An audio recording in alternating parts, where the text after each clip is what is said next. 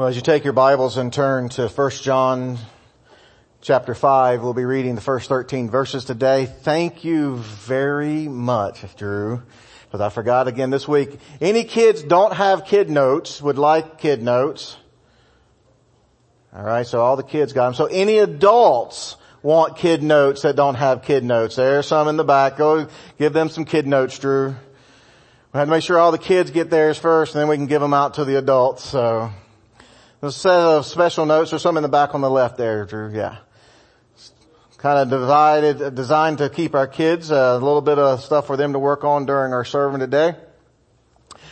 We're, been preaching for quite some time now through the first John, with a set of words called upwards. Today's word is faith. It's interesting, last week we talked about living fearless and how fear and faith are kind of mortal enemies of each other and how fear is attacking our faith. And so today we're going to look at faith and what faith is. And so we'll read the scriptures in 1 John starting with chapter 5 verse 1. Whoever believes that Jesus is the Christ is born of God. Whoever loves the Father loves the child born of him. By this we know that we love the children of God when we love God and observe his commandments. For this is the love of God, that we keep his commandments. And his commandments are not burdensome. And whatever is born of God overcomes the world. And this is the victory that has overcome the world, our faith. Who is the one who overcomes the world but he who believes that Jesus is the Son of God? This is the one who came by water and blood, Jesus Christ. Not with the water only, but with the water and with the blood. This is the Spirit who testifies, because the Spirit is the truth. For there are three that testify, the Spirit and the water and the blood, and the three are in agreement. If we receive the testimony of men, the testimony of God is greater. For the testimony of God is this, that he has testified concerning his Son. The one who believes in the Son of God has the testimony in himself, and the one who does not believe God has made him a liar, because he has not believed in the testimony that God has given concerning his Son. And the testimony is this, that God has given us eternal life, and this life is in his Son. He who has the Son has life, and he who does not have the Son of God does not have the life. These things I've written to you who believe in the name of the Son of God, so that you may know you have eternal life. As I said, today we're going to be looking at faith and trying to kind of just condense down what it is we mean by faith, what biblical faith is in particular. But before I go on, and so I want to start off, this was kind of our first thought, what the Christian faith is in. For those of you carrying the kid notes, there you go, you see the kid note there. Faith is believing in things you can't see. Actually in Hebrews it says that's what faith is, the assurance of things unseen. But before we go on to talk about what the Christian faith is in, what John's talking about here, we probably need to have just a quick conversation about what we mean when we say the word faith itself. Our faith is very pointed and it centers on one thing, and that's who Jesus is. But what do we mean when we say faith? We use this word in our society, same word, but with two kind of what I consider very different kind of meanings, different ideas behind it. Imagine this. If I was to ask you, what is your faith? How would you respond? What is your faith? Would you say, well, I'm a Christian. I'm of the, Judeo-Christian kind of line of things. I'm a Protestant. How would you define that answer of what is your faith? The British dictionary, I think, does a particularly good job in pointing out what I'm trying to say here. They have two definitions for the word faith. One, a strong, unshakable belief in something, especially without proof or evidence. The second definition is a specific system of religious beliefs. And so that's my question. When you say faith, do you mean a system of morality or religion? I'm a Christian. I'm a Jew. I'm a Baptist. I'm a Protestant. I'm a Catholic. Are you talking about a particular system of religion when you say this is my faith? And because that can mean any system, whether it's a Christian or other type of religious system out there, or do you mean a deeply held belief? When you answer that question, here's what I believe in my core being about certain things. Or I'm a follower of a religious system. When you describe your faith. Because those are two very, very different things. We can put our faith in a system of doing all the right things and being at all the right places and looking all the same things, and we can even build our own Christian systems, right? Be at church, read your Bible, pray 3 or 4 times a week, give an offering, do all the right things, and we're putting all our faith on the system and not the core values of the faith, what we really hold in our heart. And it's those deeply held convictions of our heart that I want to talk about today. Hebrews 11, 1 and 2 says, now faith is assurance things hoped for, the conviction of things not seen, for by it men of old gained approval. Their approval was not because they were good Jews, because that's who it's talking about in Hebrews, these Jewish people, these people called out by God, Abraham and Isaac and David and all the great heroes of the 11th chapter of Hebrews, Noah and so forth. They weren't recognized because they were the best keepers of their religious practice, because they had deep, heartfelt belief in what God was and who God was and what He said to do. And so that's what we mean by faith. We want to look at these deeply held beliefs and not just promote some kind of system. So what is the Christian faith, or what the Christian faith is in? Kind of going back up, if you're keeping your notes, to that question. The Christian faith has a very particular belief in Jesus Christ. It really centers on Jesus. It's very pointed about who Jesus is. And there's 2 elements to what John's pointing out here. First, it says in verse 1, whoever believes that Jesus is the Christ is born of God. And so one of the particulars we believe is that Jesus is the Christ. The Christ is a word talking about God's anointed one, a promised one. In the Hebrew, the Messiah. In Genesis chapter 3 verse 15, right after the fall of man, when God is talking to Adam and Eve and Satan and kind of pronouncing the results, the curse as we would call it, what goes wrong because of the fall, He says, I will put enmity between your seed and her seed, and he will bruise him on the heel and he will crush your head. It's a promise made to Satan about one born of woman, a human, to come sometime in the future that's going to defeat Satan. It's the very first gospel message early on there. We call it the proto-evangelium in theological terms, meaning the first gospel. And it's a promise to Satan about a Messiah, a promised one, an anointed one who is special and set apart by God to defeat the works of Satan. Throughout the Old Testament, that promise is reiterated over and over and over and over. That there's one to come, a Messiah, a Savior is coming. Someone who's going to fix the mess Satan has made and the sin is and the destruction that it's caused. If you were to go to the Wailing Wall in Jerusalem today, you would still find Jewish people there praying on their knees, banging their head against the wall, praying for the Messiah to come. And our belief as Christians is that Jesus is that Messiah.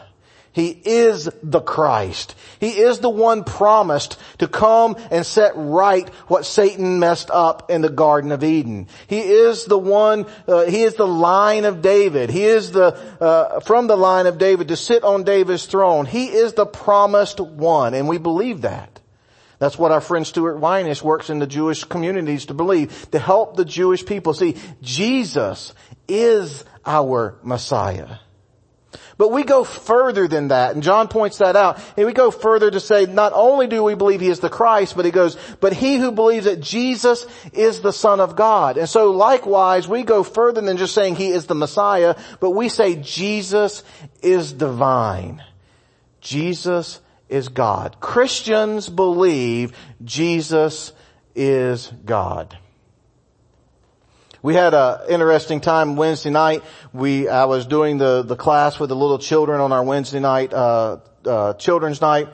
And we were talking about what it means to love God. The verse we just read where it says the love of God is to obey His commands. And I asked him, I said, has there ever been anyone who loved God perfectly? Meaning that he obeyed everything God said. And some kind of guy knew who it was and said, oh yeah, Jesus did that. Jesus loved God perfectly. Then one of our little kids said, yeah, but Jesus is God. Right. But he still loved God perfectly. They get it. That Jesus is God. That He is divine. This is the most pointed, particular belief of Christianity. This is the heart of the Advent season, which Walmart is already preparing for. Christmas. That Jesus is God incarnate. God come down in human flesh. This is the core belief of Christianity. Jesus is the divine Messiah. Everything else we do, everything else we believe circles around that. What Jesus did on the cross doesn't matter if He's not the Messiah. Lots of people died on the cross, but because He was the perfect Lamb of God, God in flesh, what He did on the cross matters. What He teaches wouldn't matter except for He's the Christ. He's the Messiah. And so what He teaches matters to us. What He tells us to do matters to us. The life He lived matters to us, not because of any other reason than that Jesus is the divine Christ. It's that base idea that makes everything else work. And that's what we must believe. It is the essence of what we believe. Jesus is the Christ, the Son of God. And that is the basis of what we believe in. But what our faith is really about. In verse 4 it says, for whatever is born of God overcomes the world. And this is the victory that has overcome the world, our faith. Our faith in this life is really about overcoming. Overcoming this world. The world in which we live in. See, the world, because of what happened there in the Garden of Eden, the fall, this world is broken. It's messed up. There's tragedy and pain and suffering. It is far less than the paradise God created for us and wanted us to be in. It is not the plan that God had for us originally. It is a broken, fallen world. And our faith is not about making it good in this world. Our faith is about overcoming this world, about getting out of this place into the kind of place God intended us to live in. Paradise in His presence. And that's what our faith is really based on. So I give you this axiom that's not really popular in today's preaching, or I don't hear it a lot at least, is that the Christian has much less comfort in this world than in the world to come. But much of preaching, biblical preaching, is about making it all about this world. We have become so blessed focused that we don't realize that that's not what our faith is all about. That in many cases, how blessed you are has become the litmus test of how much faith you have. The more faith you have, the more blessings you will receive. And I can tell you how much faith you have because of how many blessings you got. This has become the litmus test for much of Christianity, and it's become the preaching line that God died so you can have everything be okay in this life. Kids, I want you to know something. Very honestly, Christians can have real struggles in this life. Bad things can happen to Christians. Bad things often happen to Christians. Bad things will happen to Christians. You need to know that just if you become a Christian, everything's not gonna be okay. Because the Lord says that Satan is the ruler of this world. He has dominion over this place, and we don't belong to this world. We belong somewhere else. Speaking of blessings, though, the problem with blessings is the definition of blessings are so, relative. Who decides what a blessing is and what a blessing isn't? Usually me, right? If I like it, it's a blessing. If I don't like it, it's not a blessing. God's mad at me now. It's interesting that we don't sign up to be like Paul. Paul, when he was writing to the Philippians, said, "It has been graced to me. I have been blessed not only to believe, but to suffer for Christ's sake." How many want to sign up for a double dose of the Pauline blessing today? Or when it talks about Jesus, said, "For the glory set before him, humbled himself and endured the cross." For the blessing of God set before him, he humbled himself and became obedient to death, even death on a cross. Are we signing up for that blessing today? Or Hebrews chapter 11, the Hall of Fame of faith, the big hitters in God's faith, all these Noah and Abraham and Moses and Sarah and Gideon and Caleb and Joshua and on and on and on the list goes. Here's what it says about them. All these died in faith without receiving the promise, but having seen them and having welcomed them from a distance, and having confessed that they were strangers and exiles on earth. Where was their focus? It was overcoming this world into the life that is to come. And it said they didn't even get it in this world. Later on in verse 35 of Hebrews 11, it says this, "And others were tortured, not accepting their release so that they might obtain a better resurrection. And others experienced mockings and scourgings, yes, also in chains and imprisonment. They were stoned, they were sawn in two, they were tempted, they were put to death with the sword. They went about in sheepskins and goatskins, being destitute, afflicted, ill-treated, men of whom the world was not worthy. And all wandering in deserts and mountains and caves and holes in the ground." And all these suffering people, all these not blessed people, having gained approval through their faith, did not receive what was promised, because God had provided something better for us. Our faith is not about this world. It's not about having it all work out right in this world. Our faith is heavenly focused. It's a particular focus to our faith. We have a very particular faith in who Jesus is and what happened because of who he is and what that faith gets us. Heaven, not heaven on earth. Because we don't belong to this. And speaking of blessings, I'm humbled by my mentors, one of my mentors' axiom. It's called the Murphy axiom number 1, at least that's what I call it. He starts off every day saying this to himself: "I deserve to go to hell. Anything less than that's a pretty good day." We've been blessed by God. We don't receive the due penalty for our sins. We get the assurance of eternal life in God's presence. What more do we want? I deserve to go to hell, but because of who Jesus is, because of him being the divine Messiah, because of what he did for me on the cross, I have the assurance of eternal life and overcoming this broken world to live in a perfect one that is yet to come. That's a pretty good blessing. So that's what we believe.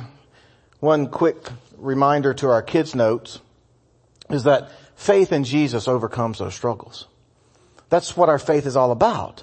That when we have Jesus, no matter what that struggle is we face in this world, that's our chance to overcome it. It is the face of those adversities that we face, those moments of trial, those moments of tribulation, and those moments when everything doesn't go our way. It's those adversities of our faith that strengthen and test our faith. James got that in chapter 1, verse 2 and 4. He says, "Consider it all joy, my brothers, when you encounter various trials, knowing that the testing of your faith produces endurance, and let the endurance have its perfect results, so that you may be perfect and complete, lacking in nothing." And so the very things that Satan would use to derail you and cause your faith to weaken, God says this is the testing of your faith, and it will grow you to endurance till the day God takes you home and you overcome as a victor. So we need to take a look at a particular passage of Scripture here. The passage goes on to talk about what our faith is founded on. We have a particular faith in Jesus, what He is, who He is, the divine Messiah. We have a particular focus to our faith, that is heaven, outside this world. And we have a very particular source for our faith. This passage of Scripture, this middle section, the water and the blood and the testimonies and the three testify, is probably one of the most difficult, or is one of the most difficult scriptures to understand what the author was intending. Scholars debate it and have all kind of different ideas. Most scholars see that the water reference is a reference to Jesus' baptism, the blood being a reference to His death on the cross, but there's others who think it's all a reference to His death on the cross. Some say the water is a sign of His actual human birth. And so there's all kind of different ideas out there. I kind of ascribe to the majority of scholars because they're smarter than I am. And look at these three witnesses as witnesses to what our foundation of our belief. And so I'm going to try to explain that a little bit. So what is our faith founded on? First, it's the witness of the water that John's talking about here. Talking about Jesus' baptism. That at the moment Jesus baptized, He identified Himself with us. Now, it's particularly important to realize that Jesus was baptized by John the Baptist. One of the key prophecies to recognize the Messiah was this forerunner who would go before Him and prepare the way of the Lord, make straight the way of the Lord. And this is John the Baptist. And all four of the Gospels mention the role of John the Baptist in the coming of Jesus. And so we have the Old Testament fulfillment of this preparer for the Messiah, baptizing the Messiah, who by that act begins His earthly ministry and everything that follows in the 3 years of His earthly ministry. And so I think the witness of the water is pointing to Jesus beginning His ministry here on earth and all that follows, all the miracles, all the teaching He does, that it's a reference to His ministry that started with His baptism by John and then would end with the second witness, the witness of the blood. And so that is Jesus' death and passion.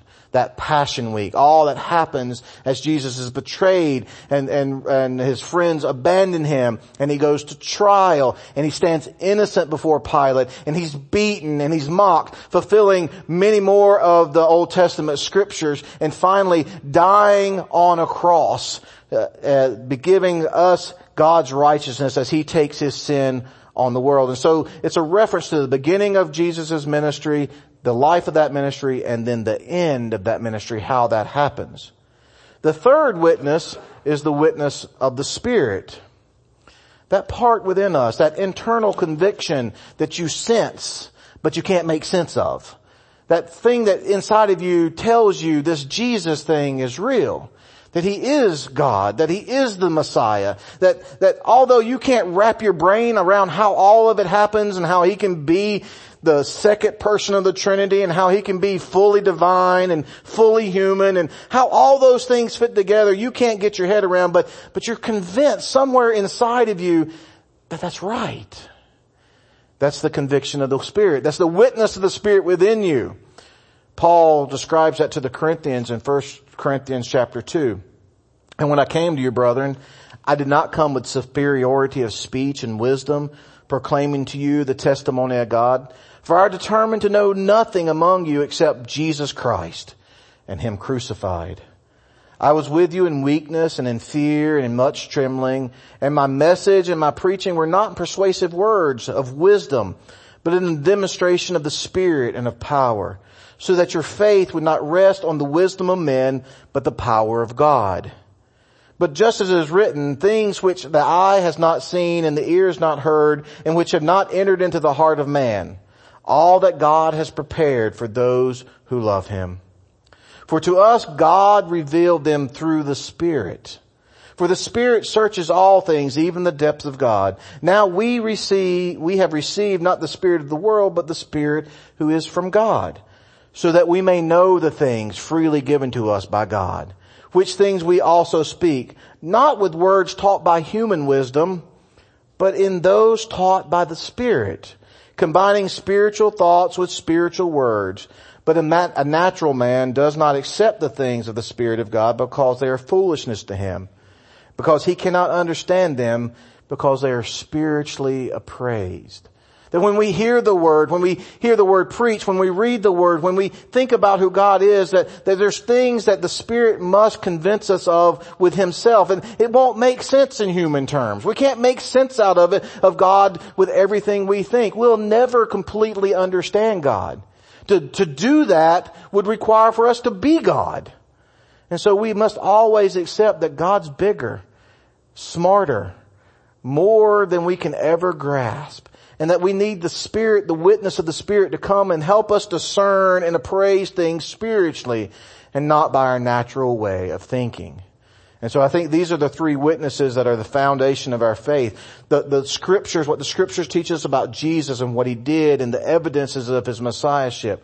What it tells us about what He did on the cross for us. And our faith is in that act because He was the divine Messiah, convinced to us by the work of the Spirit in our lives.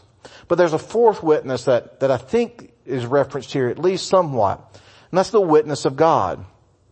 Now it's true that God was a witness at all three of these events. At Jesus' baptism in Matthew chapter 3, as soon as Jesus was baptized, it said, as soon as Jesus was baptized, He went up out of the water. Suddenly the heavens were open and we saw the Spirit of God descending like a dove, resting on Him.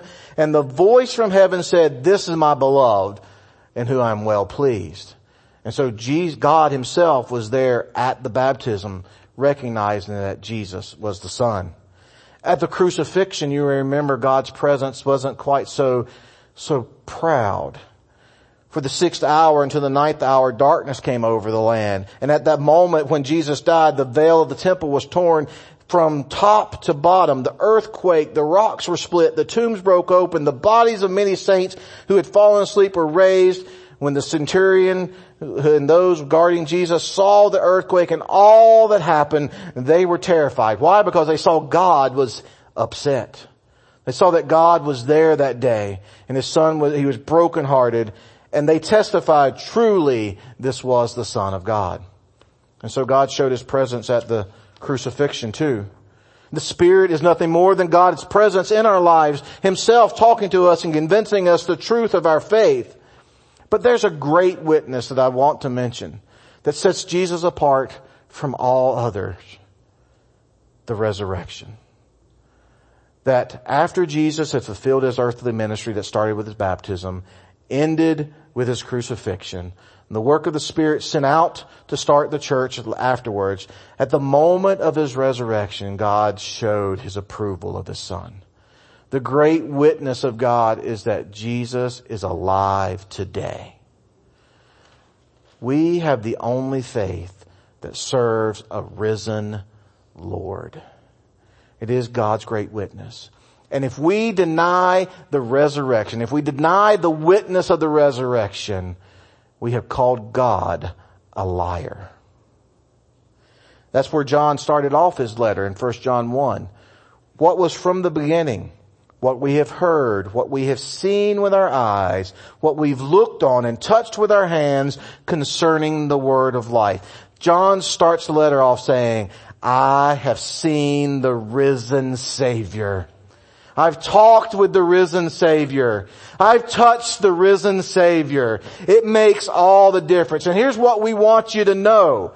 We want you to know that the life was manifested, and we have seen and testified and proclaimed to you eternal life, which was with the Father and manifested to us. We have seen and heard, we proclaim it to you also, so that you too may have fellowship with us.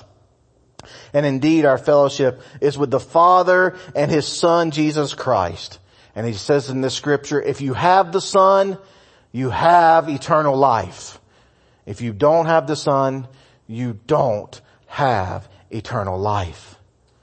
This is our faith, particular in who Jesus is, the divine Messiah, focused on overcoming this world and living the eternal life with Jesus, based on the testimony of Scripture, the work of the Spirit, and what Jesus did in His life. And we proclaim it to the world because we want them too to have the eternal life found in Jesus.